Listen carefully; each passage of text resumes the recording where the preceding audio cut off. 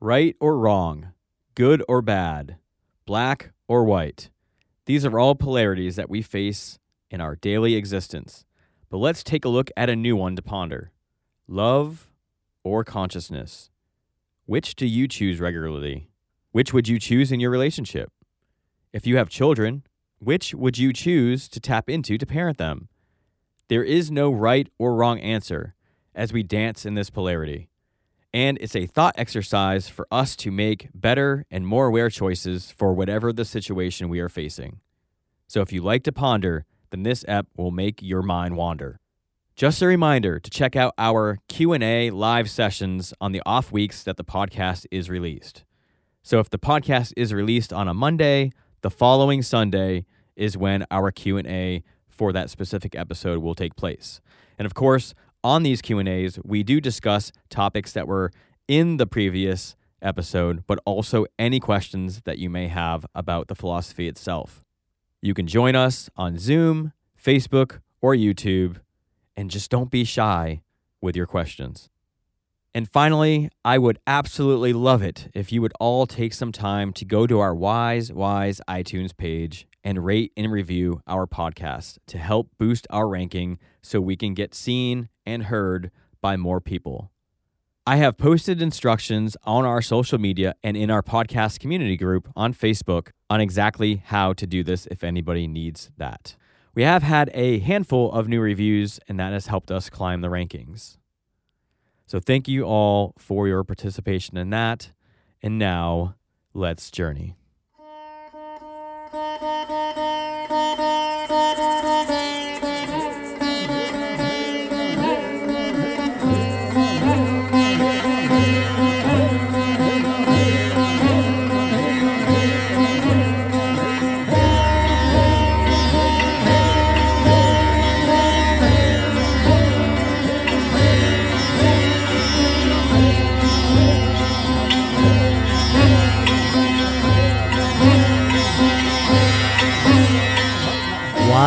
Wise.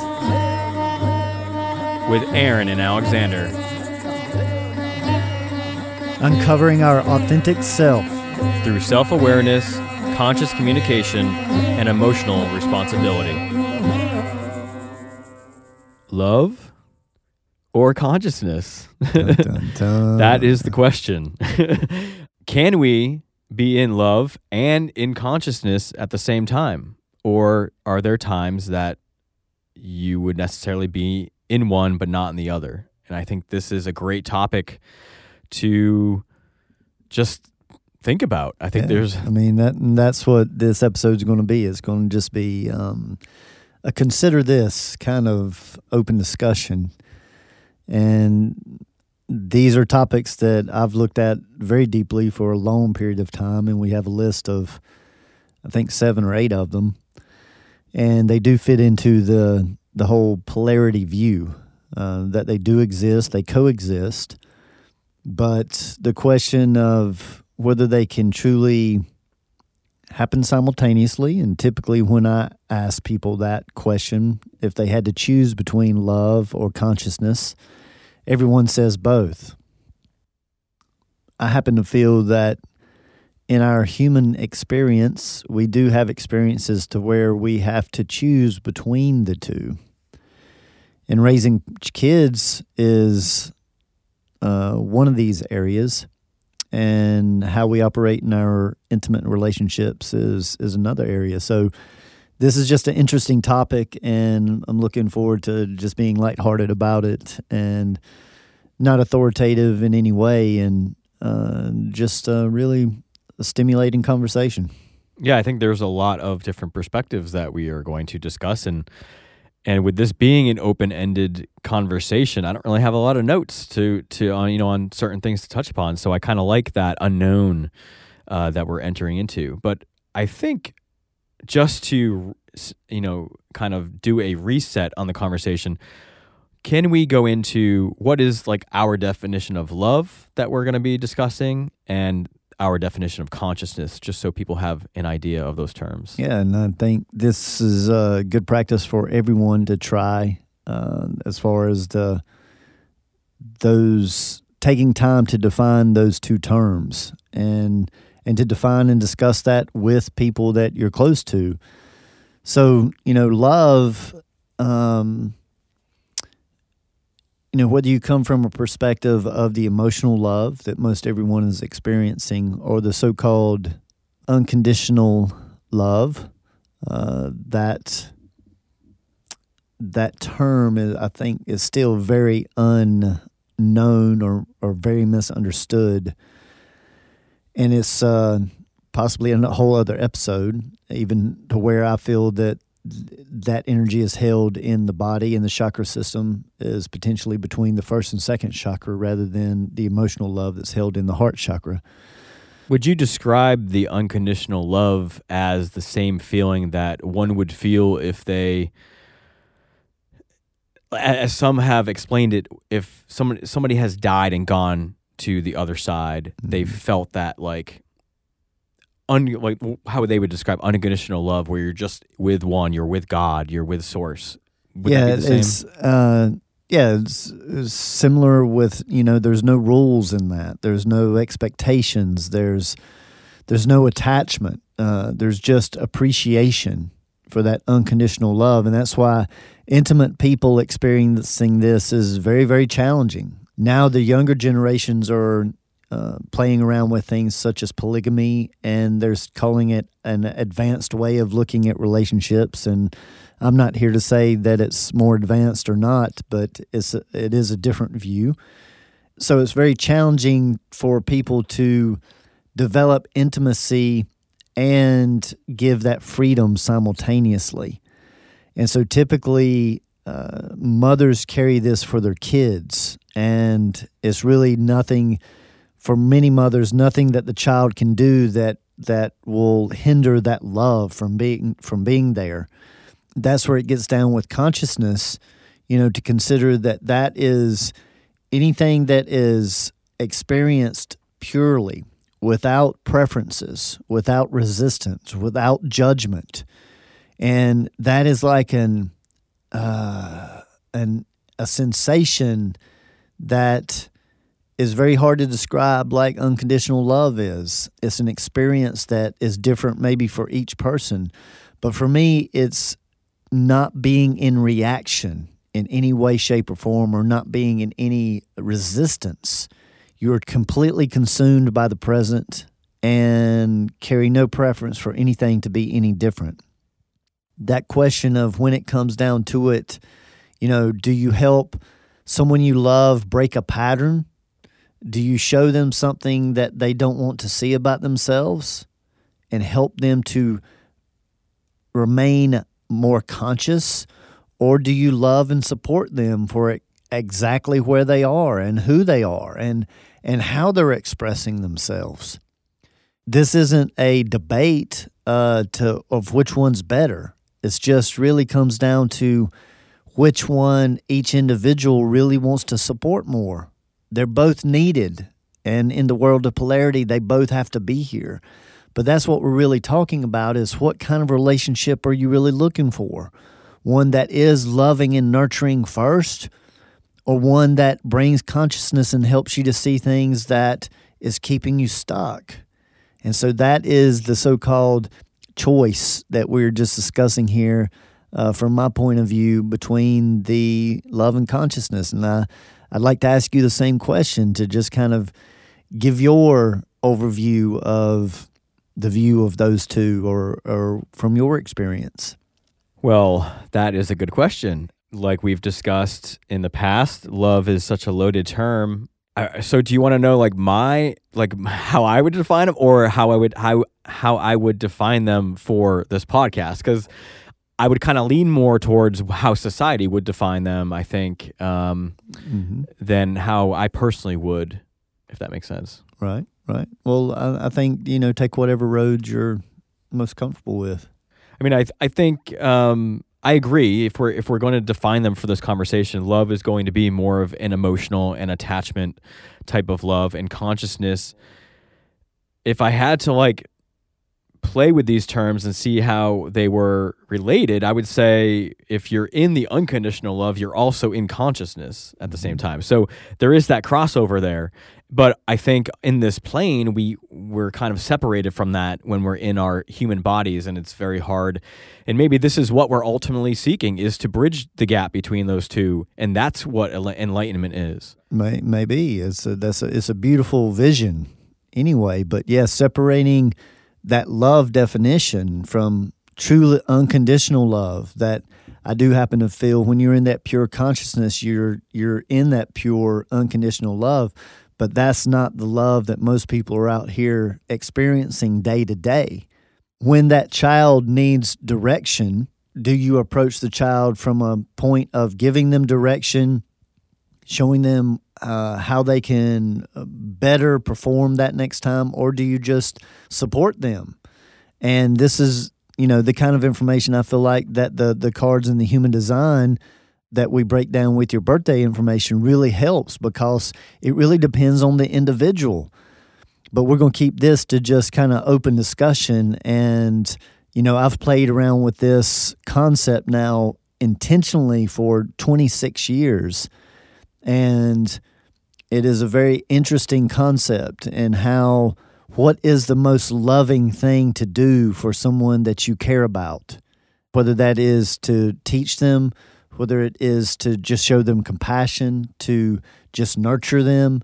There's many different approaches, but I think it's useful for everyone to just kind of pause and really consider what they think as an individual is the most loving act: to nurture, to help, to teach, to exemplify, because that's kind of what determines whether the energy goes more toward a loving action or a more so-called conscious action. And just to bring in those two things that you mentioned to consider, the to teach or to nurture, if we look at those, there's also like a polarity around those as well. Because if you're nurturing, you're not pointing out what could be done better, but you're also nurturing them, maybe if they had self-judgment, or just letting them know that they're safe. Mm-hmm. But if you're teaching them, then you're kind of, you could trigger some of the need to feel into their feelings, or need to be safe before feeling like they're ready to hear, how to fix it. In a way. Yes, and of course, these are all used together optimally, but they have to be in some kind of order. Something has to come before the other. So that's why just this general conversation helps people, I feel like, to just look at that, break out of that of like, how do I approach, what is my most loving act? With me, especially over the last, I would say, couple of years, looking at this very deeply, it's helped me to break down my actions and the order. And typically, I see that I show up to be the protector first, and then the teacher, and then the nurturer, and then the provider. There is no right or wrong order with that, but when I come to an emergency situation, and this is how to measure that, you come to an emergency situation with somebody that you love very much. With me, I'm going to secure the perimeter first. I'm going to get over them and make sure that the environment is safe. And then I'm going to ask them, do they know what's happened? And give them information in that moment of something that possibly could have helped, and then immediately nurture. And then I'm going to take care of whatever needs to be provided. So with some people, they provide first. They're providers. And so I think this really helps an individual to see how they respond. And then the next test is to do a test of how you think that your mate likes to receive in what order. And I see that looking back in many different types of relationships, that everyone doesn't respond to my order. So I've learned over the last few years to change that order up depending on who I'm dealing with. And then that is a good practice for me, but it still is working against my so-called nature. And so what kind of relationship I really want to be in is really largely determined around that order of what feels good to go through in that order. And so do you have any idea of what you would say that your order would be with those four? I think it would be provider first, then maybe teacher, then nurturer, or I may switch those two up, and then protector maybe as the fourth, if I had to guess. But I do know like provider has been my thing, my go-to. Right. Go-to, yeah. And most people aren't just aware of that, and that's why I think just ranking these four in what order, and then rank your mate to what you think they'll be, and then maybe ask them to actually do it, and to see how close that you're seeing that, because many times this is a direct connection to the harmony that a couple has. That if a person's looking to receive in the order that the other person gives, it's a direct connection, and they experience a lot of harmony. And it limits the amount of friction at the beginning or when the honeymoon phase kind of tapers off, because people can make it if they can be conscious about it. It will just take some work to adjust both of those, but if they are already match up, then it will feel like it's more free flowing and more meant to be. Yes, in a sense. And I've seen from my experience that that happens very rarely, because typically opposites attract. And so this is one of the key places that I help couples when I do consulting, to help conscious communication between two people. This is one of the places that I start. And normally the way the giving and the receiving is happening is in a very different order.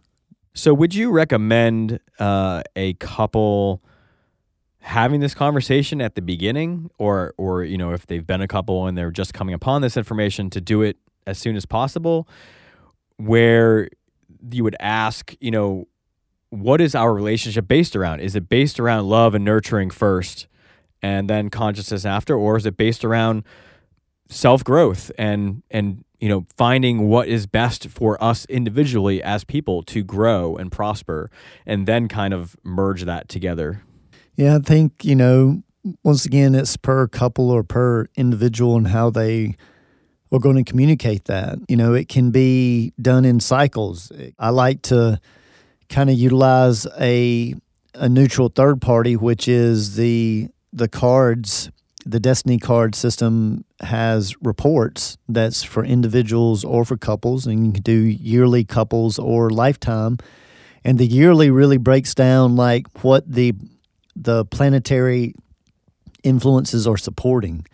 And so to me, that's the neutral third party, to kind of say, hey, this is what the universe is supporting. And sometimes I'm the moon to somebody, and the moon is the supportive role, and I may be the moon to them that year, and then the next year they may be the moon to me. And this is the beauty of relationships, to see that we were really designed to pass roles back and forth and to really develop as a team. And this is why I'm so interested in helping people develop their masculine and feminine within themselves, because the more balanced you are in those two roles with yourself, then when you come together with a partner, see, it's not like two people coming together, it's like four people coming together.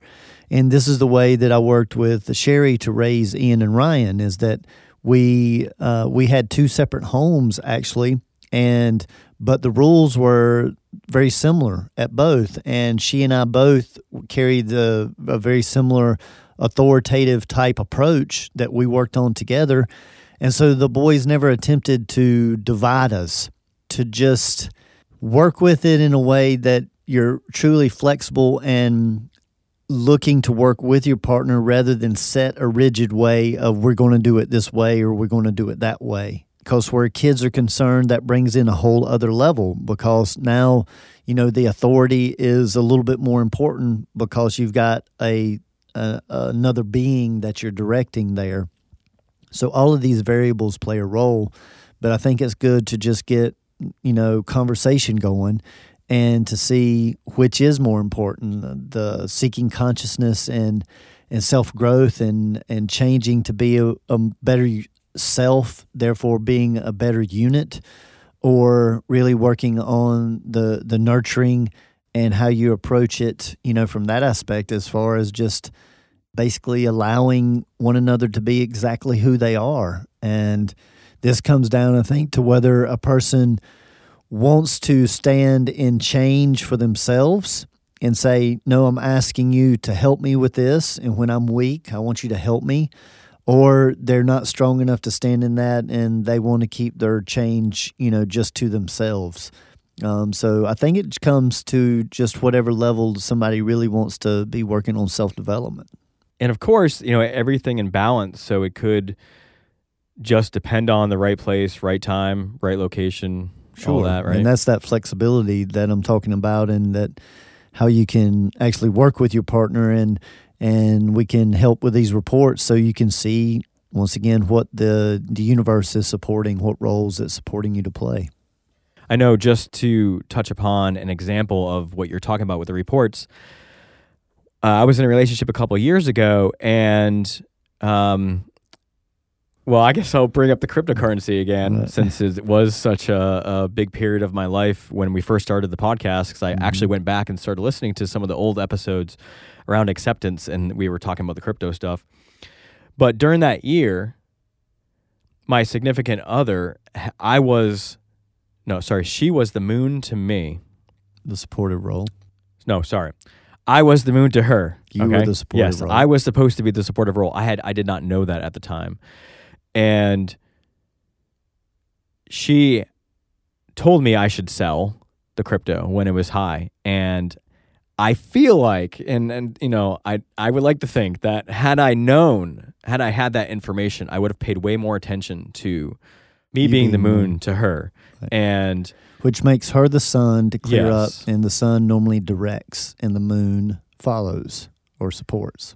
And because I didn't have that information, I kind of just went off my subconscious, kind of went off how the relationship kind of naturally had its structure. And because I had been immersing myself into all the information and, the trading, I kind of chose to make the decision on my own versus really giving her view more weight than I did. I should have given it more weight, especially that I was the moon to her. Right. And that's how we can, we just released an episode on tools and how to utilize tools, and sometimes we focus too much on tools. And then sometimes we get too caught in life and forget the tools that we do have. And that's why I do appreciate both the human design and the destiny card system. They are tools that you can go to when you need that neutral view, so to say. Lately, I've been talking about and writing poetry about being in the moment, because it's something that I've been able to do for small periods of time, or at least think I do. I mean, I guess we don't really know until we know, but do we really know? I don't know. It could be, I guess that was a little poetry right there. I mean, because everybody's experience could be different. We don't know.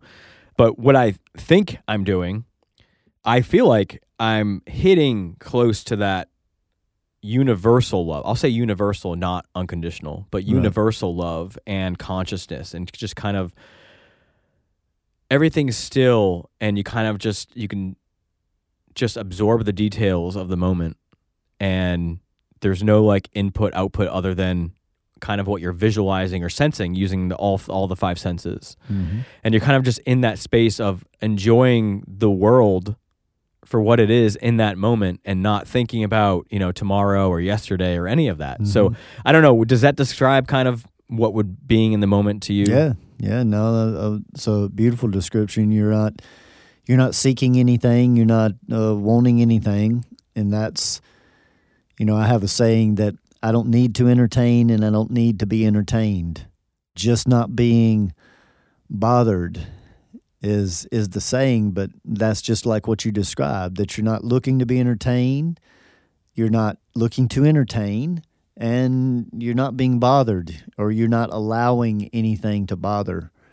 And that's the space, that sometimes I call the void. And we discussed like doing a podcast around the void, because that look where someone is lost, I used to have that look because I was thinking about a million things while this person is talking to me. And now I have a similar look, but it is the look of the void. And, it's intoxicating. I love the void. But whether you call it the void or the present moment, there is a slight difference. But I think what you were describing as the present moment and just being an appreciation for everything you're experiencing there, that's an incredible place to be. And what this work really helps to maintain, and that's the key, is that there are many, even drugs, alcohol, many different meditation, yoga practices, running, that gets people to have experiences, but then the problem is how long they can maintain it and more quickly access it. So this is why going through and making these mental check-ins of like the order that we do things and how we relate, this all helps from the mental aspect for us to understand ourselves better. And the better we understand and accept ourselves, the better we understand and accept our external environment. Yeah, because I feel like I can't get to that moment unless I'm kind of I've released any sort of tension or built up emotion that is kind of like the daily emotion, I guess, and maybe even like long-term emotional stuff too. But you have to kind of be like neutral inside. That's why most people just have accumulated so much that they don't even realize it. And when you start clearing that stuff out and truly looking, that's one thing that this pandemic has given an opportunity for many people to do a lot of emotional cleansing, and it's slowed everything down. And I think there are people that have taken great advantage of that, and I know that I have, and seen it as a blessing. That's why wisdom is in the emptying and knowledge is in the learning. Seek the wise. The wise know to empty, but we have to be willing to go through the vulnerability, and our culture has taught us that is weak for a long time. So these are just some of the stigmas that we got to change, and that strength is in the release and the crying. When you cry from a point of release and strength rather than being a victim. So we're changing the way that the masculine energy is seen, and to see that the divine masculine is just as important and needed as the divine feminine. And we are shifting into more and more of the divine feminine, and I'm a huge fan of that. But the divine masculine is very important as well. So there are times, specifically in a relationship, where you may meet a crossroads where you have to choose between love or consciousness, because you can choose to love that person like kind of like the way they want to be loved, or continue maybe even loving that person in that relationship, but you almost feel like you have to ignore consciousness in a way in order to do that, where there may be something that you've had an epiphany about the relationship that you feel like you can't ignore consciously. So there's a trade-off. Like either you need to sacrifice, I use that word lightly, but like maybe even end the relationship in order to choose consciousness, or almost shut out consciousness and maybe even your self-growth in order to continue having that relationship. Yeah, some people, just label it as tough love. And that's when you draw that line, and a choice has to be made of, no, I'm going to do the most loving thing, and that is tell you what you don't want to hear. If this ruins our relationship, I love you that much. Some people will never come to that point. And this is where nurturing can slip into enabling. And that's the fine line. So this is why it comes down, and I ask that question that no one really wants to answer, of when you have to make that choice. Do you choose consciousness or love? Because if you choose love in that time of tough love, you nurture, and you don't put that in their face, and you just allow them to just process it however they care to, and more than likely you will continue to play more and more of that role. Then others make the decision to and this can be with a mate or it can be with a child. It goes, many different ways. It can be just a friendship. But many people are judged by the way that they, love or raise their child. And that tough love sometimes is necessary. And that is the masculine energy. And that nurturing energy is so important too. And so, I just happen to feel that with children, it's the balance of both of those. And optimally, it's the balance of both of those from both parents. That's not gender-oriented. It's energetically oriented. That there is a balance between the masculine and feminine energies. There's a balance between discipline and nurturing and how those are played out. And I do feel that that's what most humans are really looking for, is that balance, and why many people will jump from one relationship to another and jump from one extreme to another because they're really seeking balance. We really find that through our opposites and experiencing that. So that's why the name of this philosophy is the Just Philosophy, and journeys unite seeking transformation. We attract each other in to play roles so that we can heal and so that we can grow. So that's what this philosophy discussed, and the podcast does such a good job of going over it. I actually have a good example of how I've had an experience with this recently with a friend. So I know this friend who I've been friends with for more than half my life. I know that deep down she wants to be a mother, and she's in her upper 30s now. And she openly discusses her dating life, and I see possibly a pattern of choosing against that, what I believe is like a goal of hers, that she wants to be a mother. And every year ticks by, there's a certain point where that can no longer be possible, or the risks are very high of something not working out. And I see the intent, her intention, if it is an intention, being ignored, and the shiny object being, something that she is potentially chasing. And so I guess I had the choice. Do I just lovingly accept her for who she is and where she is on her path, and let her, support her in whatever avenue she chooses? Or do I say something to her just to remind her, maybe act as like her consciousness or her conscience? Right. How do you want to love her? I did just remind her. I'm like, you did have this goal at one point. Do you still have that goal? And I just want to say that I'm not sure this is in line with that goal. And I just want to be a reminder here. You can take it as you want, but I just know that this was important to you, and just want to be there to remind you that. But whatever you choose going forward is totally up to you, and I support you. So I kind of took like a hybrid role in a way. That's a delicate dance, and per individual, you're going to have different levels of success with that. It sounds like that was pretty successful, so good job with that.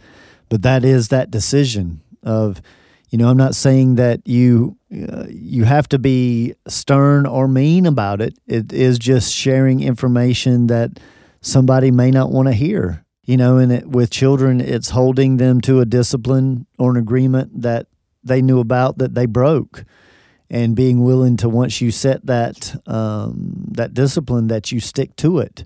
Because once you show them that you'll change, then change the level of the discipline or the duration, then it's hard for them to respect that. So this is, really a discussion around respect and how people respect their mate and how they want to be respected. It's a vast, vast subject, and one I do enjoy talking about, because we're not trying to say that one's better than the other. It's really just about, first of all, being aware that it even exists, and that lots of relationships are based off of one or the other. I think the variable of seeing ourselves as whether we identify as man or woman, that we are able to see ourselves as carrying both the masculine and feminine energy, whatever the exterior is. And when we get with another person, that's still to be nurtured individually and as the couple.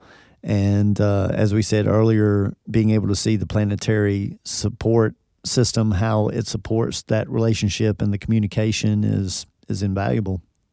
And one of the challenges I see, thinking about this myself or for other people, would be like in my mind, I can kind of map out what I want to do or what I think I will do. But in that moment, we're called to exemplify, what we think or what we want to do, and we may not end up doing that out of fear, out of emotional reaction, conditioning, out of losing somebody if we do go the consciousness route versus the love. So I mean, maybe you can get into like how important it is to exemplify, and I know this has actually happened to me in the past where I'm sure this has happened to many people, but I'm going to be vulnerable here and say that I felt in my knowing that a relationship had to end, but then when it came down to it, and coming to that point, it's like you have this change in you where you're like, oh, maybe it wasn't that bad. Maybe it wasn't that bad. Yeah. And then you're like, Cold well, maybe feet. we could try it again. So it's like I'm not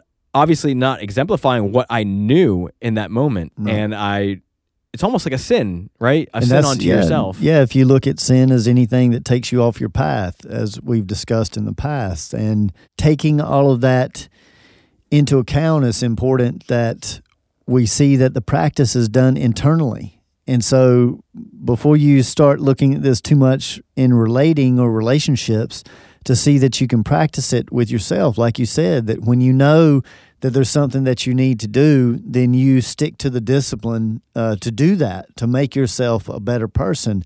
And most of us want to project and deal with somebody external and point out what they're not doing that they said they wanted to do. And that's why this work is all about the self and turning the whys inside. Why am I allowing this to affect me? Why am I not sticking to the discipline that I already know that will benefit me? And typically with that why is I don't feel like the person allows themselves time to just be that child, to just cut loose. I like to suggest to do it every day. It took me years to get to where I could experience it every day. But when you get to have a time to just be that that inner child that just looks at life as amazing and doesn't worry about being judged and that kind of thing. So this can be done most of the time by yourself. To say whatever you want to say, to run around naked if you want to run around naked, to just do something that maybe you wouldn't do around others to feel a sense of freedom. Then when you have to be more controlled or the example, you have the strength to do that. And most people try to hold that too long and they ignore the little boy or little girl and it starts to get upset. And so this is what starts to tear people. It creates an internal struggle. So practicing to reward yourself when you are being very disciplined by being able to take 15 minutes in a day to just like do whatever feels like freeing.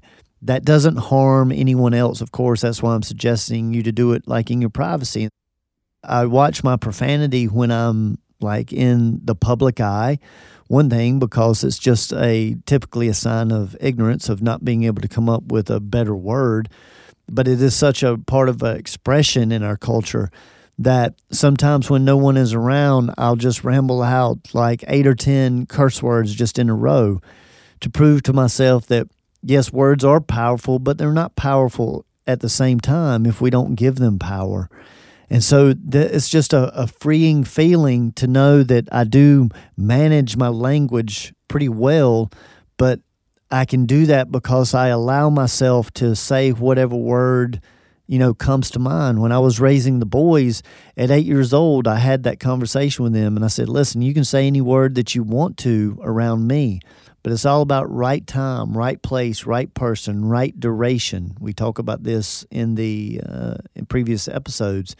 And so I said, around me, you can say anything that you want, but around your mom, around your grandparents in public, you need to regulate those words. And so from my perspective, this was giving them an out, not teaching them that some words are good, some words are bad, all this stuff that's confusing for kids, but teaching them the right time, the right place, the right duration in front of the right person.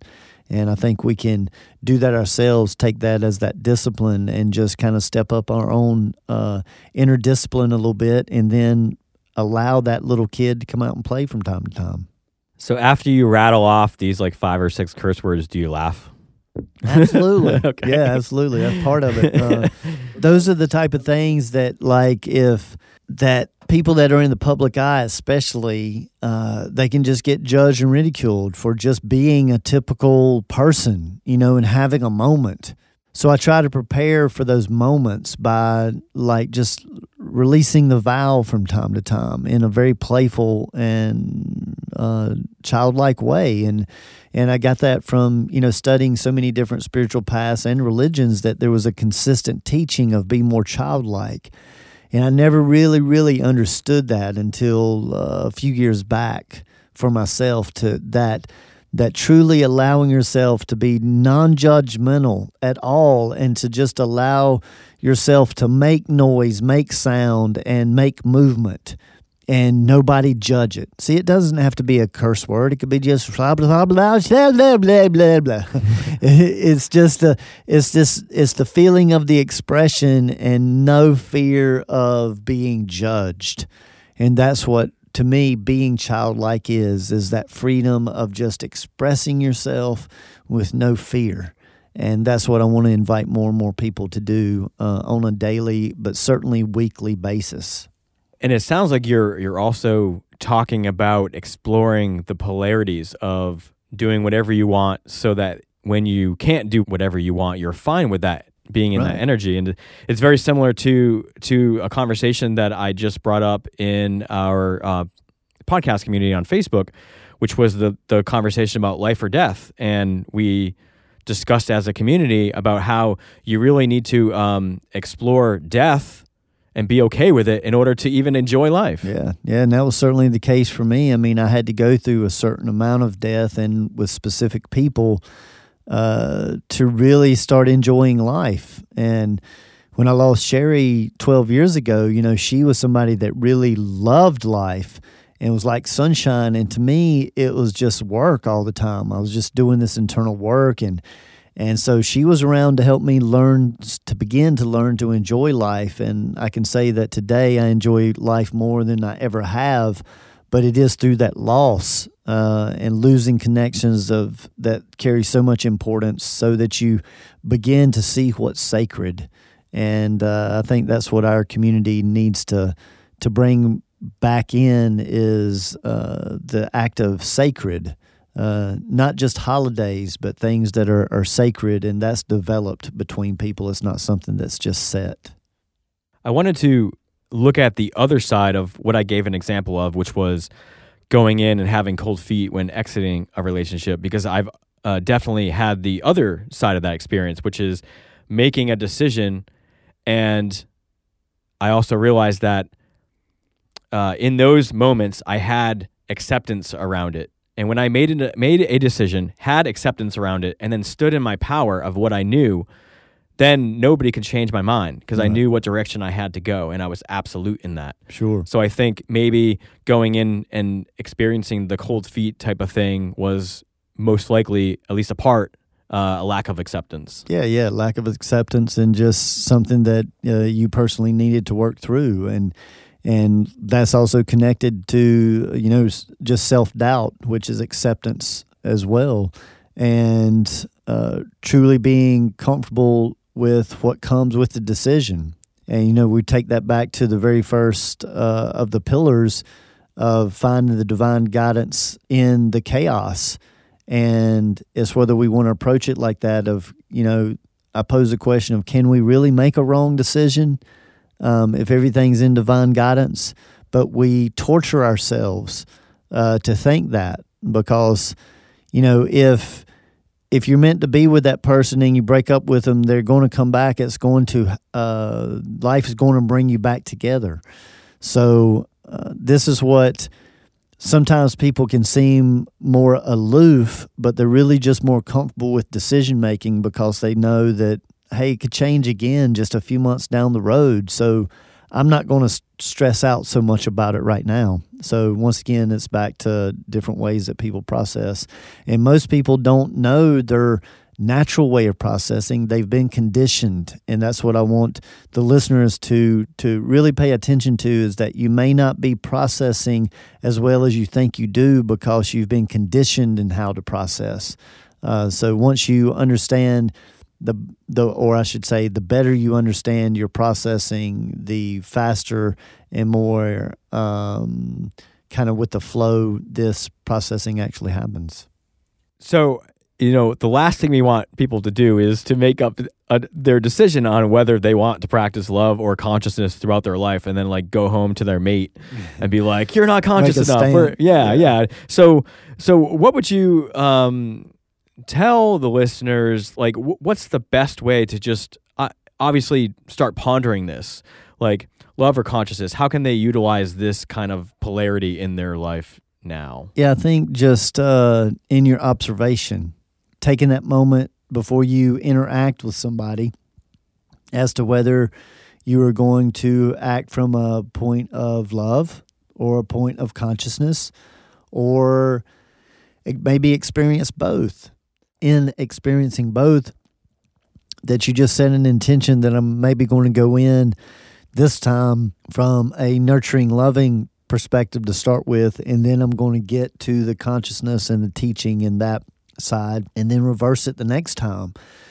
And this is a wonderful opportunity to find out, how your mate or the people around you truly respond optimally. And I would also just bring in also utilizing the right place, right time, right location, right person, right duration. Everybody stay tuned for our 3 minutes of stillness. Enjoy.